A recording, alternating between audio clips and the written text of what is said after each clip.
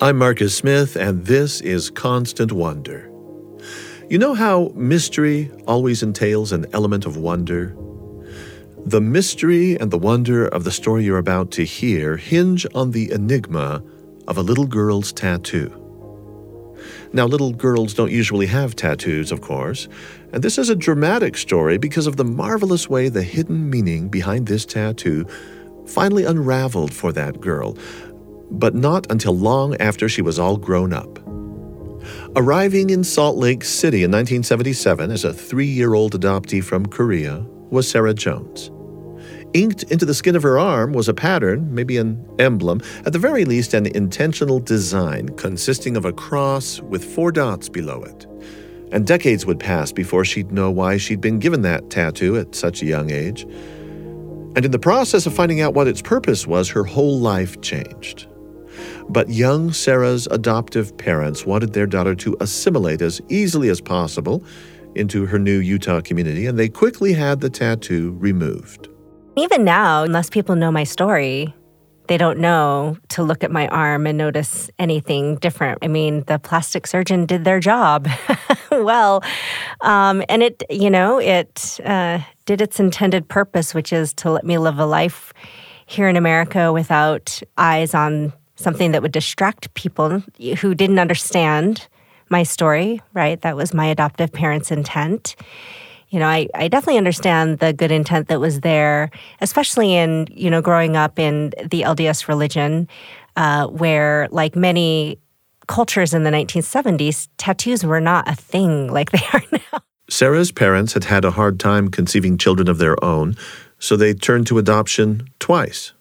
My older sister is adopted from Korea, from a different city called Busan. And then they gave birth to my younger sister, who's the biological daughter. And then I was adopted last. And age-wise, I ended up in the middle of them. And I was born in Jeonju. And so we had 2 adopted daughters and then a biological daughter. We were only 27 months apart, so kind of like triplets.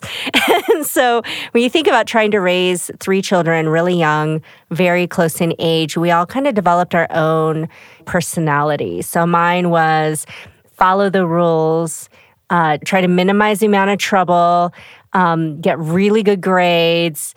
But I was also really prickly. I tried my best to hold my emotions in. Right, not show emotions as much as possible. Do you know where any of that came from? Sort of a prickly, defensive, maybe private? Do you know where that originated?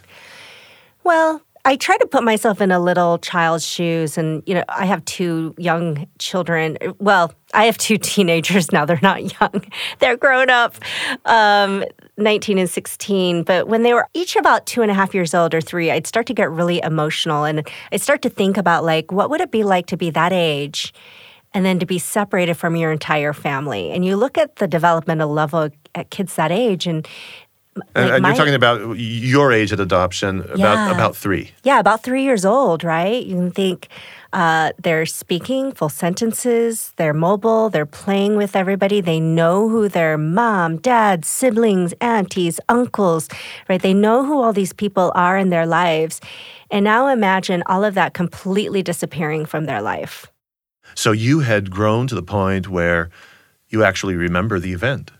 I don't remember the event. I think that's my point, which is it's such a traumatic experience for these children. If you think about everything disappearing in their lives, that I think they naturally try to survive and protect themselves in whatever way they personally do, right? So my story is going to be one way. There's been 200,000 Korean adoptees adopted to the United States. They're each going to have their own way of dealing with what we now know to be an adverse childhood experience of literally losing your entire family. And we don't often associate adoption with that level of grief. We don't sit there and think, wow, to that little girl, her whole extended family and close family just literally died.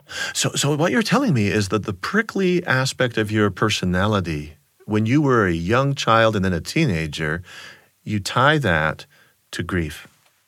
Yeah, it's a great way to connect that. I do, because I don't think parents knew back then that children needed to cope with grief. We didn't talk about adoption that way back then, right? They thought they were giving the child a home, right? The child didn't have anyone else.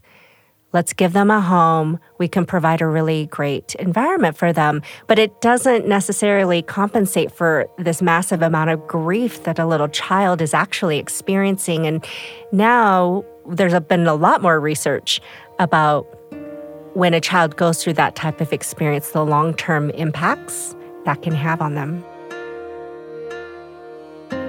These issues aren't new to Sarah Jones. She's been weighing them for years, and it's all intensely personal. But as things happened, even with years to process how she got launched into life, transported from Korea to live with strangers in America, all those formative experiences of transnational adoption with their attendant grief, well, she just never went looking for her birth family, at least not until just a few years ago. Well, what was happening in the meantime? Sarah was very busy getting through adolescence, doing the college thing, graduating from college, getting a law degree, getting married, starting a family. A professional life came. She's the CEO of Inclusion Pro, which encourages diversity and inclusion in the workplace. And she's a founder of Women Tech Council. That's a national organization focused on the economic impact of women in the tech sector. And she sits on the boards of prominent organizations in the Salt Lake area, including Silicon Slopes and Intermountain Healthcare. In short, she persevered her way with competence and academic prowess into an impressive professional life. But eventually, I kind of think something on the private emotional front had to give, and it had to do, of course, with her origin. I have a very close friend who for many years had no desire whatsoever to look up his birth parents. And then one day it happened. What was the turning point where you decided, yes, I will do this not just as kind of a background, latent thing. I'm going to actively pursue it. What flipped the switch? Yeah, I wouldn't say I was actively against finding my birth family. I just wasn't actively for it, if that makes sense. And so the thing that kind of tipped the scale was, I've got 2 children, and my kid said, well, I want to meet Korean grandma and grandpa. And this is when they were, a little bit younger. And I was like, oh, well. And I didn't really have anything to say to my child. And there's part of me that's like, as hard as adoption's been for me, is it fair for my children to not know who their birth family is in Korea? And because adoption isn't just about me, it's about other people that I care about. And so I finally decided I was ready, emotionally kind of equipped, because again, you don't know what the story is going to be. And I felt like I was finally ready to kind of put myself out there and just see if we can find them. Now, I did not think I was going to find them in 3 months. I thought it was going to be years. So I was just a little bit, okay, we'll make an effort. And if nothing happens, I'm okay with that, because that's the other thing you have to be ready for. It could be heartache. It could, I think people don't know. If they're not adopted, they don't realize there's been a lot of people who've reunited with their birth families, and then their birth family and they, for whatever reason, say, hey, we're going to part ways again. And I think that's devastating as well, or the birth family refuses to meet them.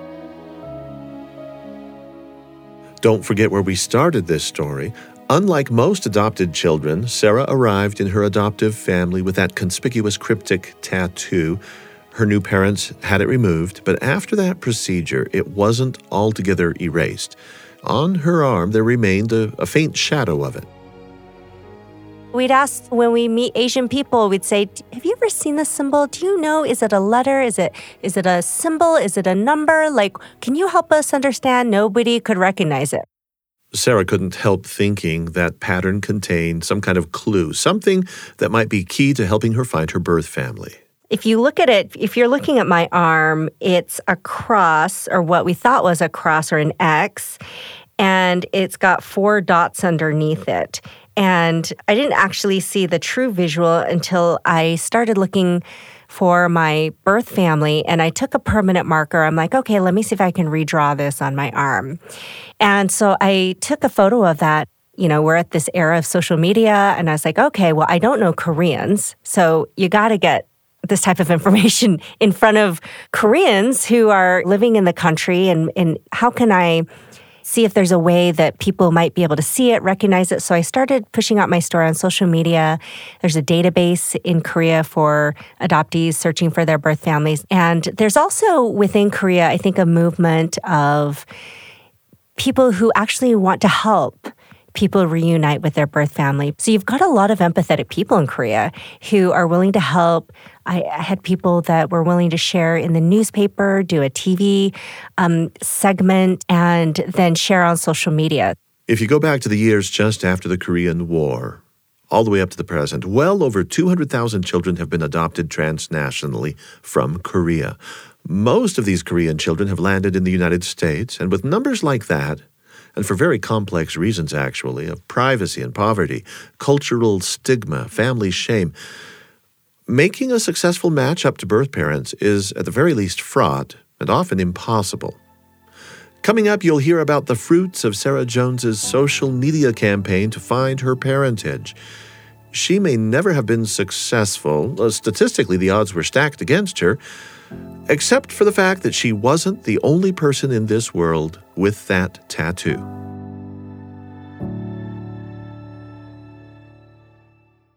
I'm Marcus Smith, and this is Constant Wonder. Here's how things play out for Sarah Jones. She actively gets her story out there, connecting with one of the various organizations that network to help adoptees in America find their birth families back in Korea. They circulate a photo of her arm, now untattooed but with a symbol traced in permanent marker, and social media just does its thing. People share it. So it turns out that one of my brother's friends was watching social media following this group, and he saw the picture and he instantly knew. He's like, oh, that's the tattoo of my friend's family. And so he called up his friend. That friend being one of Sarah's two biological brothers, each of whom had a tattoo matching hers. 3 siblings, 3 identical tattoos. And the reason the friend even remembered this tattoo was because of all the trouble he saw it cause its owner back in school days. Just as Sarah's adoptive parents had anticipated on this side of the ocean that Sarah could quickly be ostracized because of her tattoo. I mean, what elementary school kid in the 70s was ever tattooed? For her 2 brothers back in Korea, their conspicuous markings had indeed already led to bullying from classmates, and with that bullying came a lot of heartache. Now, it's not difficult to imagine the heartache there. That's very understandable. But at the very root of things, the 2 boys knew that their tattoos had a reason. They were ages 6 and 8 when they, together with their younger sister, about 3, were placed in a group facility. Being older, the boys weren't really deemed eligible for adoption, so they were kept at a children's welfare center and educated there. Their toddler sister was separated from them, moved to an orphanage, and put up for adoption. Eventually, about 5 or 6 years later, it's a long time, the boy's father was able to return to the welfare center and reclaim his 2 boys. Sarah had long since been taken to the United States. So for those boys, the token on their arms reminded them of a lost little sister. Here's a scene that played out when the second son was still a child. His friend saw him and he was crying because he was being picked on and bullied again because of the tattoo. And so he asked why he was so sad. And so he shared that he was sad because he misses his little sister who was adopted out, and that's why they had the tattoos, right? And so that was always kind of etched in that friend's mind. Etched well enough for him to recognize the symbol many, many years later when he just happened to see it on Facebook. So he called up my brother, said, I think I found your sister in America. And my brothers were just stunned, amazed. And it only took a few hours. I just think the power of technology is so fascinating, social media, to be able to share more globally in a way that maybe traditional media forms aren't able to do. I think I just heard you say that image, within moments, sealed the case. Yeah. And parties on both sides knew. Well, yes, we knew, but I'm a lawyer by training.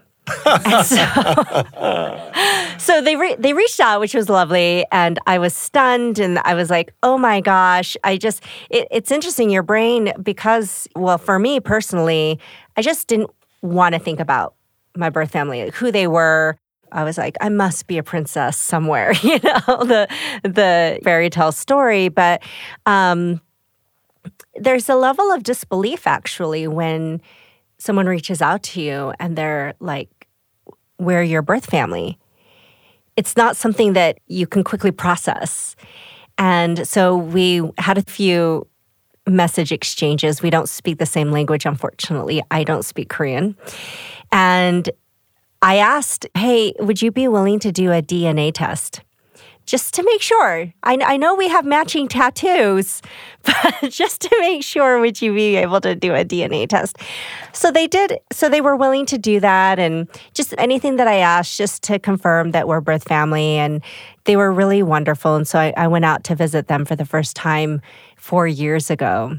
And unfortunately, my father had passed away 10 years earlier, so his wish never came true. I'm sure he would have loved to have been physically there to be able to see all of his children there again. But I had found out a week before I got to Korea that he had also tattooed his own arm with the symbol, because all three of us had been put in welfare center, right? So he wasn't sure what was going to happen to any of us, and my brothers were able to go back and live with family again, but by the time my father was able to go back and get them, because he had been injured and wasn't able to work, so it took a few years for him to get back on his feet and be able to get my brothers, but by then I had already been adopted out of the country.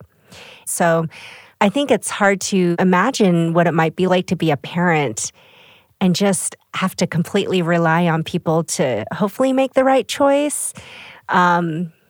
But yeah, he didn't have any control over whether or not any of us stayed in the country or ended up getting raised or educated the way that he had hoped.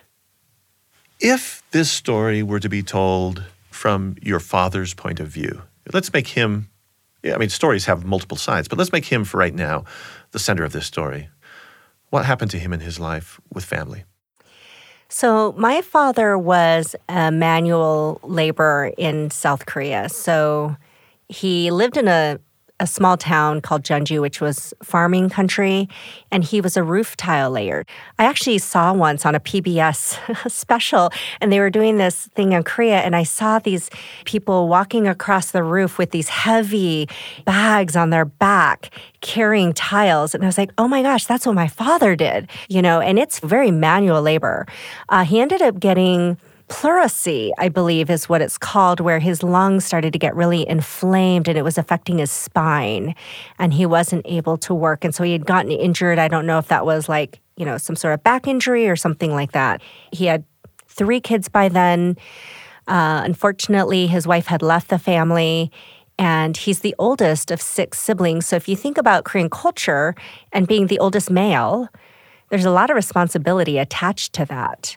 And so the younger siblings tried to help as much as possible to care for us. But I think at some point, he had to make a decision how to best care for his own children. And so the Children's Welfare Center was the choice that he ended up making. I did have a grandmother as well that was alive at the time. And I think they kind of tagged team to take care of us. And from what I learned, my grandmother would come visit us at the Children's Welfare Center. So I'm sure it was difficult for my father to walk. And she went to the welfare center one day and found out I had been sent away. And that's how they found out that I was no longer in the country. So I sit there and I imagine for my father, what a horrible way to find out that you've lost a child. He must have had some apprehension going into this whole scenario to place those tattoos on you. He knew at some level maybe that there would be a separation. Yeah, because they have to relinquish their rights when they put their children in the foster center. So I think foster systems have evolved quite a bit since then, but back then they had to relinquish their rights. Transracial adoption actually started in the 1950s, so it had been around for over 20 years, mostly because of the Korean War and all of the wartime babies. So certainly, I think people knew that that was a possibility. And if you kind of look at the data, which is kind of ironic, but if you look at like when Roe v. Wade was passed, the birth rate in the United States went down, but there's a huge spike in adoptions in South Korea. That's my year. My year is one of the highest spikes of adoption, right? And so the adoption system had been well developed by the time my father was making this decision. So I'm sure he knew it was a possibility. As Sarah sheds more and more light on things here, hang on to this pivotal fact. Sarah's father is the one who put the tattoo on his children's arms and on his own. And he made those tattoos expressly so that if separated, they could find each other again in the future, lay claim on each other. More on that and on what the tattoo meant in just a minute, but back to our conversation. I'm just trying to imagine being in his shoes. And at that point, well, I also want to say this. It kind of seems like most stories of adoptions involve the man going AWOL, not the mother. Yeah, I'm glad you brought that up. And I think it's so interesting how mothers are central to the adoption narrative. Both the birth mother, the adoptive mother, and then fathers kind of get this, I don't know, second-class citizen. And I think that is also maybe a wonderful part of my story that helps to remind people that fathers deeply, deeply cared about their children. Had you thought more about who your mother might have been or who your father might have been before you learned about the family story? Did you gravitate towards, I'm doing a maternity search? Did you think, I'm doing a paternity search? Oh, that is such a great question. I probably envisioned reconnecting with a mother first. That's probably what I expected to happen more, right? And so it's kind of ironic because I have two sisters in America, but now I have all these brothers and men in Korea. So that's kind of fun. Feels like some balance there in my life. But, I still wonder about my birth mother. I think that life was very difficult back then. I think women had difficult choices to make. I do a lot of work around gender equality. And so I don't sit here being really angry that my mother left. I sit there and I wonder why. I wonder what the circumstances were and what choices she had to make and what choices she ended up making after. And I think it was probably harder to be a woman than a man, right? And anyway, I have a lot of empathy for whatever it was that she felt like she had to do. But, I think in either way, in either case, I'm sure there was a lot of shame associated no matter what for both men and women. I think we just hear a lot more stories about single mothers and the shame and the pressure and the lack of resources they have to raise their children.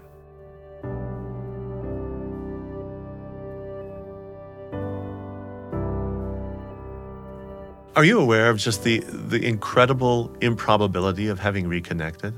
Does that cross your mind much? That's actually why I went back and forth on whether or not I wanted to make the effort, because I had seen like so many cases where it took years and years and years and people are going to Korea and showing around a photo, right? Do you recognize this child? And just how difficult it is for people to find their birth family without any information.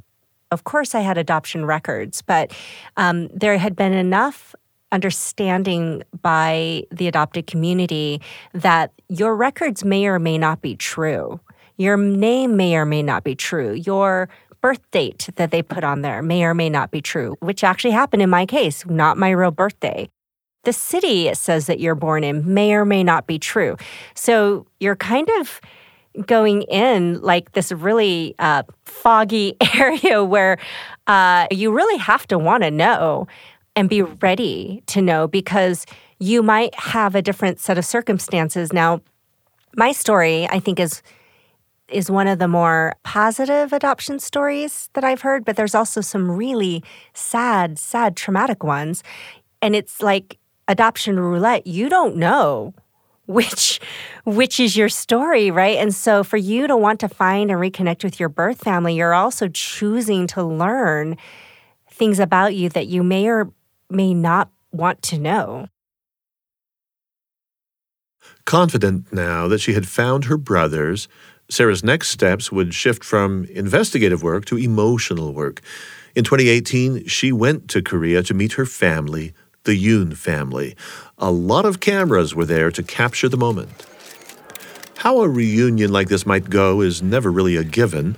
Like Sarah said, an adoptee never knows what they're going to find in the birth family. They never know exactly how they're going to be received. We went to my birth town, and we went to the place where the well was, where he gave us our tattoos.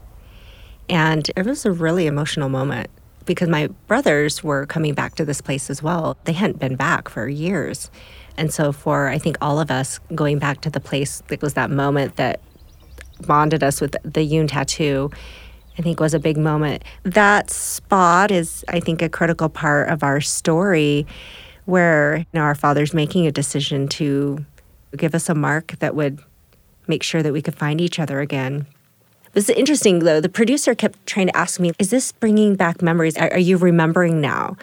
And I was 3 years old, right? So not a little baby. But it's interesting that your brain locks away those painful memories, and I don't think I would want those memories back. Like, who wants to remember being separated from their family? Let me just say that if the adult Sarah could not remember getting the tattoo in the first place, she did share with me a story from her childhood that kind of reveals the trauma she went through originally at that well.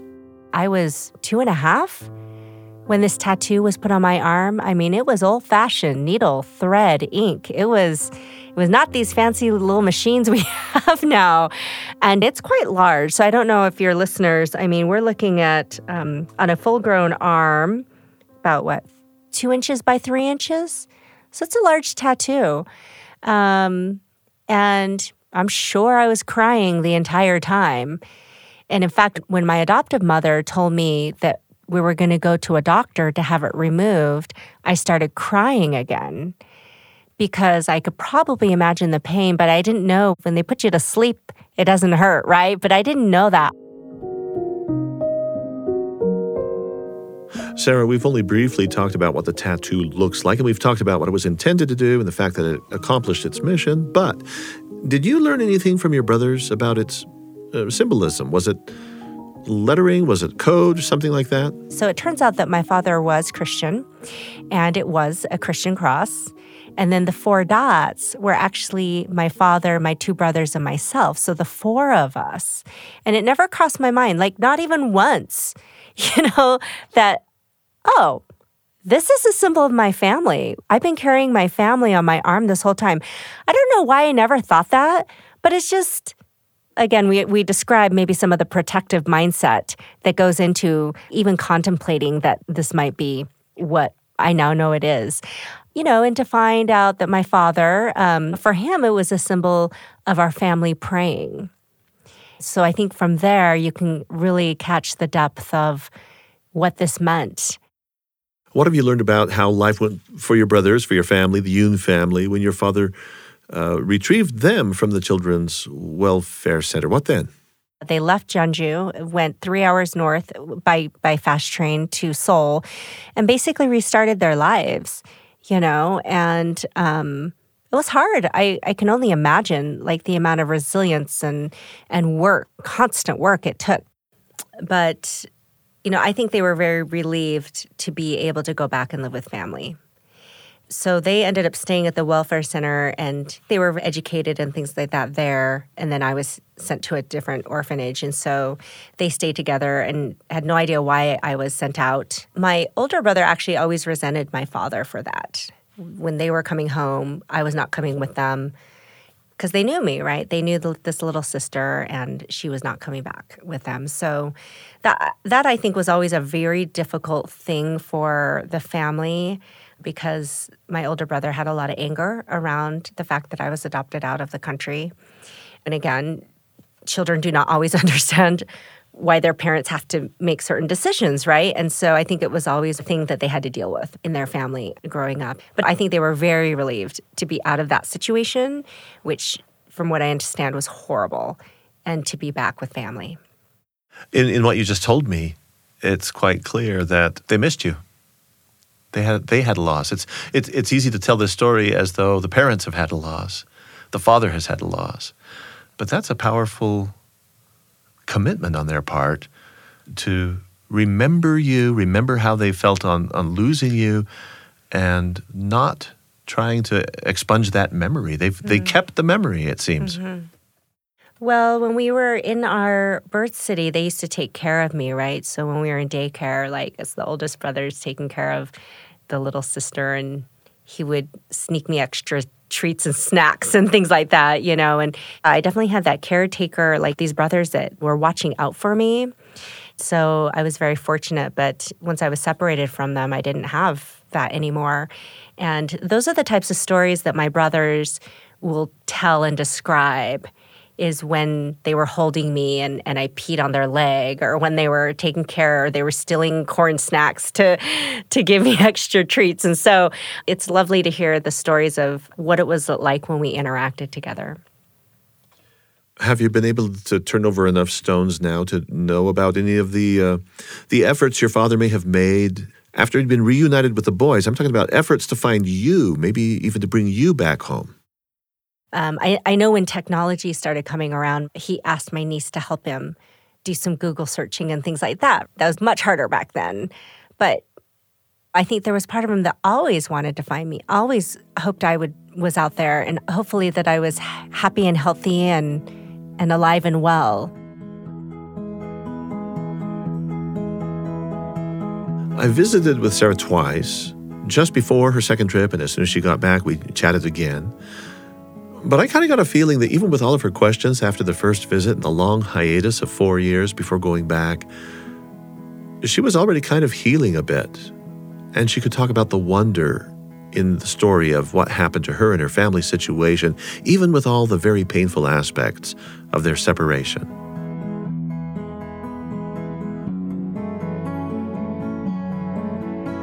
I mentioned earlier that I spent a lot of my earlier years and into adult really protecting my emotions, right? I'm not going to show, I'm not going to let you feel, I'm not going to tell you how I'm really feeling inside. And so it's just like this, holding it for 40 years, that's just a lot.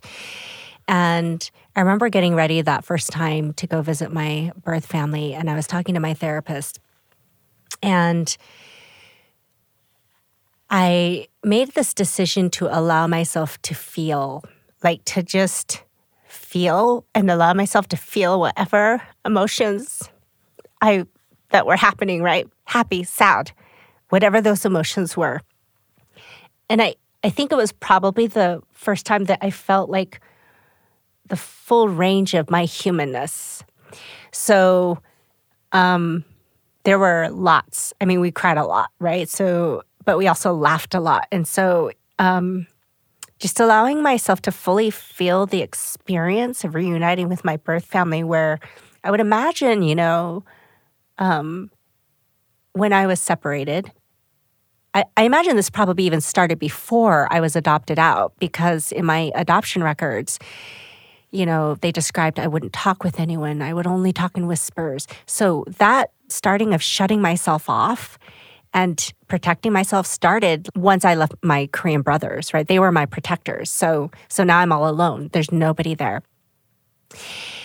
And so I think for me, probably personally, the awe and wonder is in really seeing that I myself have a much wider range of what I'm capable of feeling and capable of showing and expressing than I had previously thought possible. And then the idea, too, that which you're never actually really taught to believe, or we didn't know to teach children to believe this, that there's actually people who loved and remembered you. The narratives we're told are quite different. You're talking about the narratives that are told once you've been adopted. Yes, they're quite different. That refer specifically to the story of your separation. Right. And there's a lot of unknowns. I mean, gosh, people have no idea what happened to you, so they're trying to make you feel better and trying to make you feel like this is okay. But rescuers. Yeah, rescuers, and it was so horrible over there. This is so much better. This is going to be so much better for you. I think part of the wonder is, for the first time in my life, there's people who loved me before I was adopted, right? And that's the thing that we don't ever know is, was there someone who loved me? You know, before I was 3 years old, I have no baby pictures. Was there anyone that helped me? Anyone that cuddled me? Anyone that, and I think those are the things that if we knew more about that, I think it would allow ourselves to maybe not cut ourselves off so much. For some reason, there's kind of this tussle and tug-of-war between birth parents and adoptive parents, and it's okay to say they loved you just as much as we do. And that actually, I think, makes someone feel much more whole as a human being. And so I think it's filling in those kind of pieces that I never knew, that I wondered about but didn't know. There's something I think has served Sarah very well in this very dramatic season of her life, learning about her family of origin. I think it's that she's been so open-eyed about everything, what really was, what really is, what are the real consequences of reunification with a birth family. And maybe being level-headed, being so open-eyed for Sarah is just second nature. I mean, think about this. An American mother with 2 teenage sons. She's a lawyer. She specializes in gender equity and diversity training. She's got to be open-eyed and raised in an American home with American parents and sisters. How does somebody with this very busy life even make room for a newly discovered part of the family? She's already got quite a life here. Finding her birth family in Korea made her even busier. She gave a TED Talk, has had multiple subsequent opportunities to tell her experience. But this is an ongoing story. And so over Labor Day 2022, with all of her unanswered questions, Sarah flew back to visit her Korean relatives. Was it easy for the Yoon family just to pick up where they'd left off 4 years ago? And how do you shape a life with siblings you barely know, whose language you don't speak, and they live half a world away? More perspective from Sarah on these kinds of things coming up next on Constant Wonder. I'm Marcus Smith. She's 48 years old. She arrives in Korea again.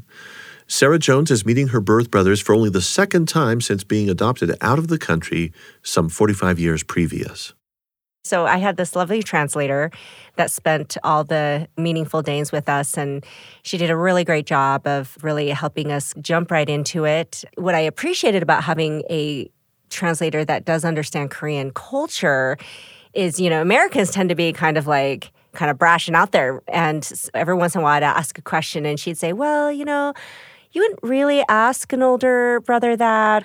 And I'd be like, oh, I'm really glad you said something because I wouldn't have known. What did she stop you from saying?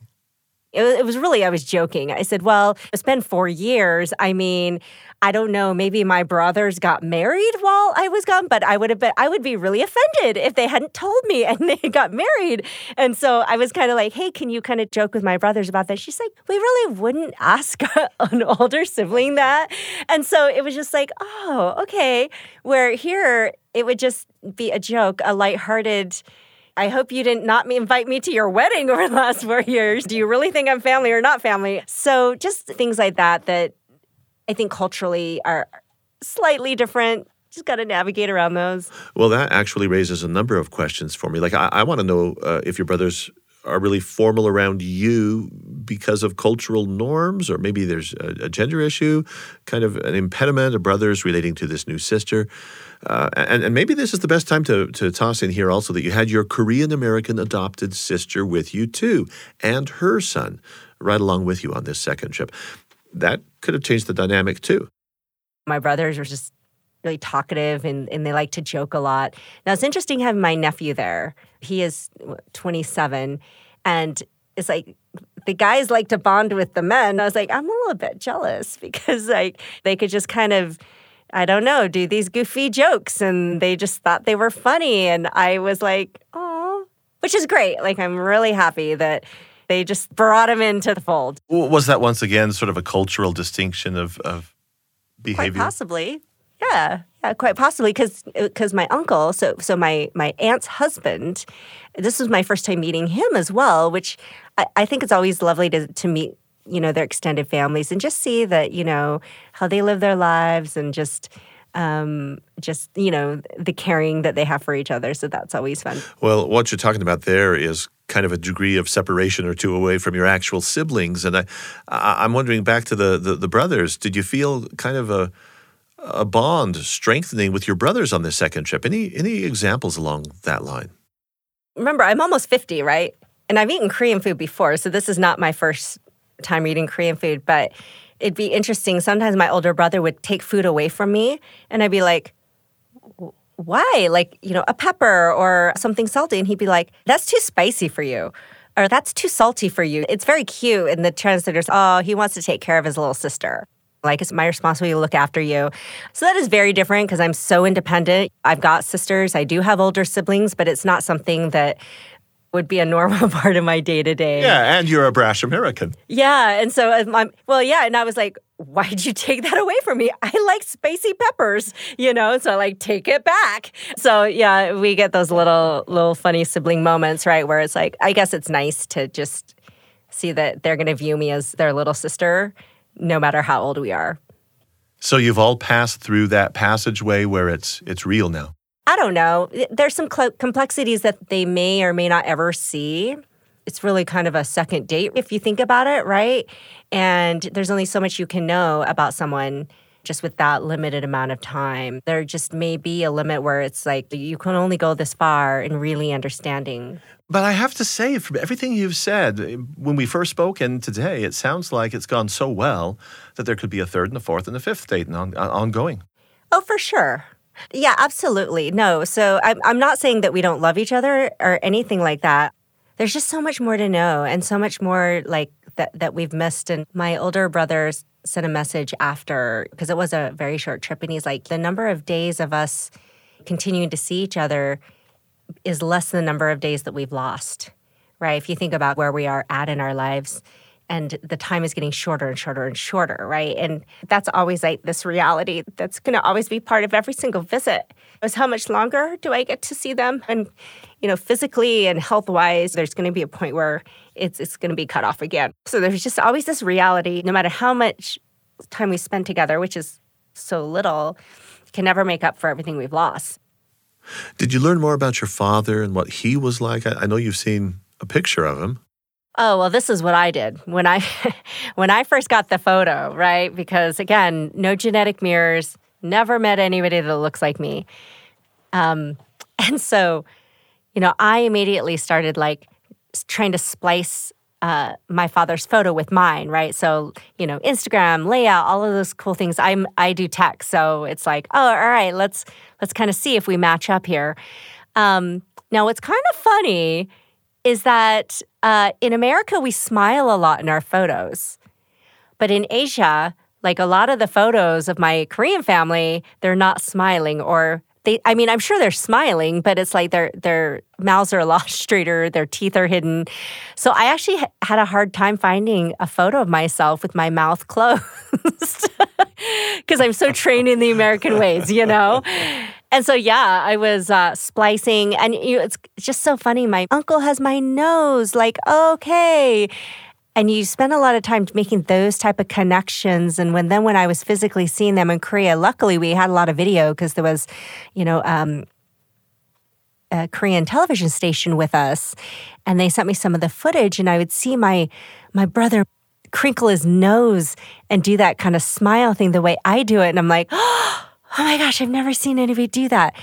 Those are the type of things that you're watching for and constantly feeling and like, oh my gosh, there's another human that is like me out there. Did you get to learn more about your father's personality? I don't know if it's a cultural thing or what is it that I'm not getting like a ton of information, and I don't know if it's out of respect or what exactly. He was smart. He was kind. He really tried hard to make it in life, those kind of answers. So it's really hard for me to really know what was going on. But I think that I can gather a lot of desperation and how I think innovative it was that this idea would come to his mind, of all the options of trying to keep your family together. I would imagine the amount of failure he must feel as a father, as an oldest son of 6 siblings. I just wonder, you've described him as cornered.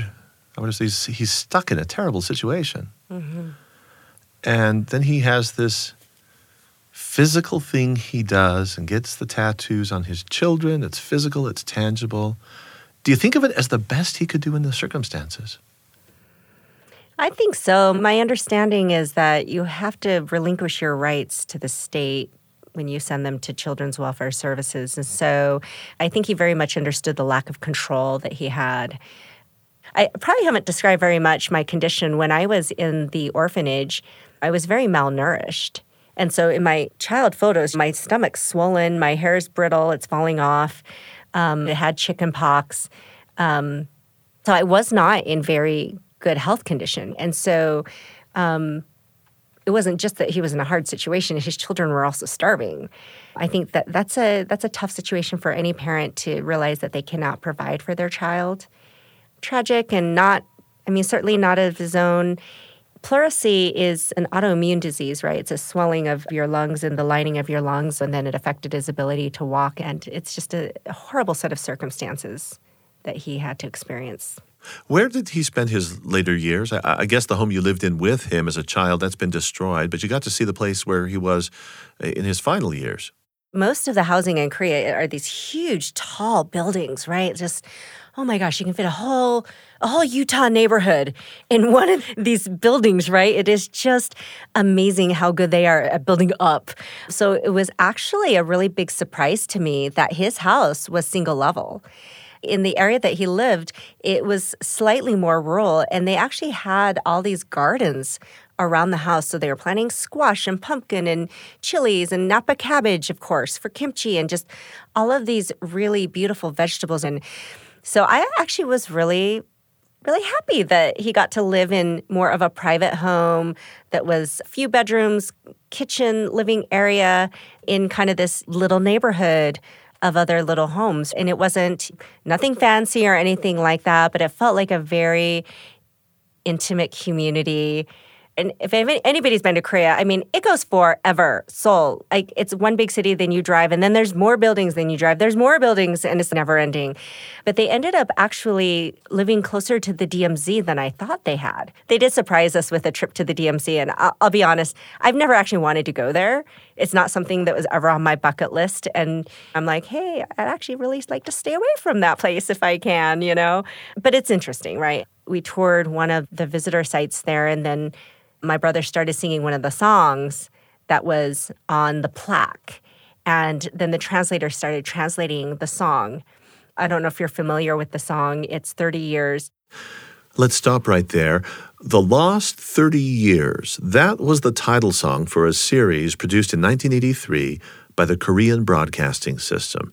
It featured special live broadcasts with families reunited after long separations because of the partition of the Korean peninsula into North and South.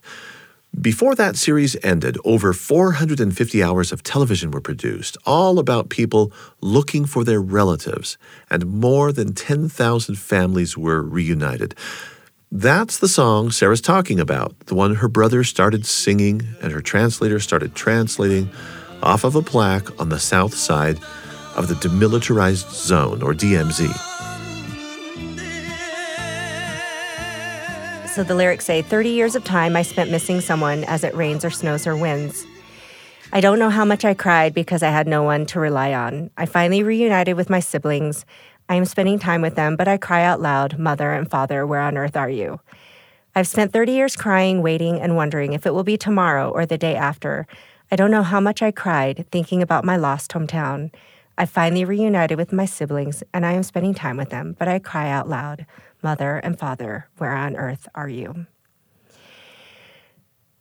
So, too many symbols and corollaries to separation and adoption. And I just walked away being like, wow, maybe there's something about the DMZ and something about the separation of North and South Korea that hits a little bit closer to home than I had originally understood. So that was a really, I think, powerful moment for my visit. I have just one last thing. Given the fact that you've been public and the story's there for people to see and hear, and it's been crafted and shaped by people who do media, like people like us, right? Mm-hmm. We get our hands on a story like this, and then it can be used or abused. I did a social post just to update folks on I'm back from Korea, and it was kind of interesting how many people said you look at peace, and I was like, interesting. To me, that feels like another part of the adoption narrative that now you found your birth family, you can be at peace. And I thought, oh, wow, there's just so much more to that. And it's kind of like, how do I tell them? You still carry an inner turmoil of everything that's lost. And I don't think that's necessarily a bad thing, because I think it continues to make you feel present and aware and alive, if that makes sense. That's just kind of how I view this whole journey and experience, right? It's just constant learning, growing, accepting what can't ever be. I think that's the thing I struggle with the most, is what cannot be. I am fortunate enough to have the experience where my birth family did not reject me again. And I'm able to continue those relationships and keep them moving forward. I feel very grateful for that.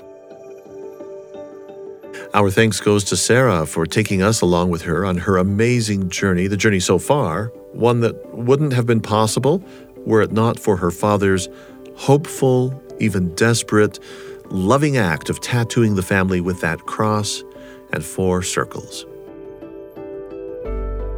Sarah Jones is CEO of Inclusion Pro. She lives in Salt Lake City. We were thrilled to chat with her right here in our studios.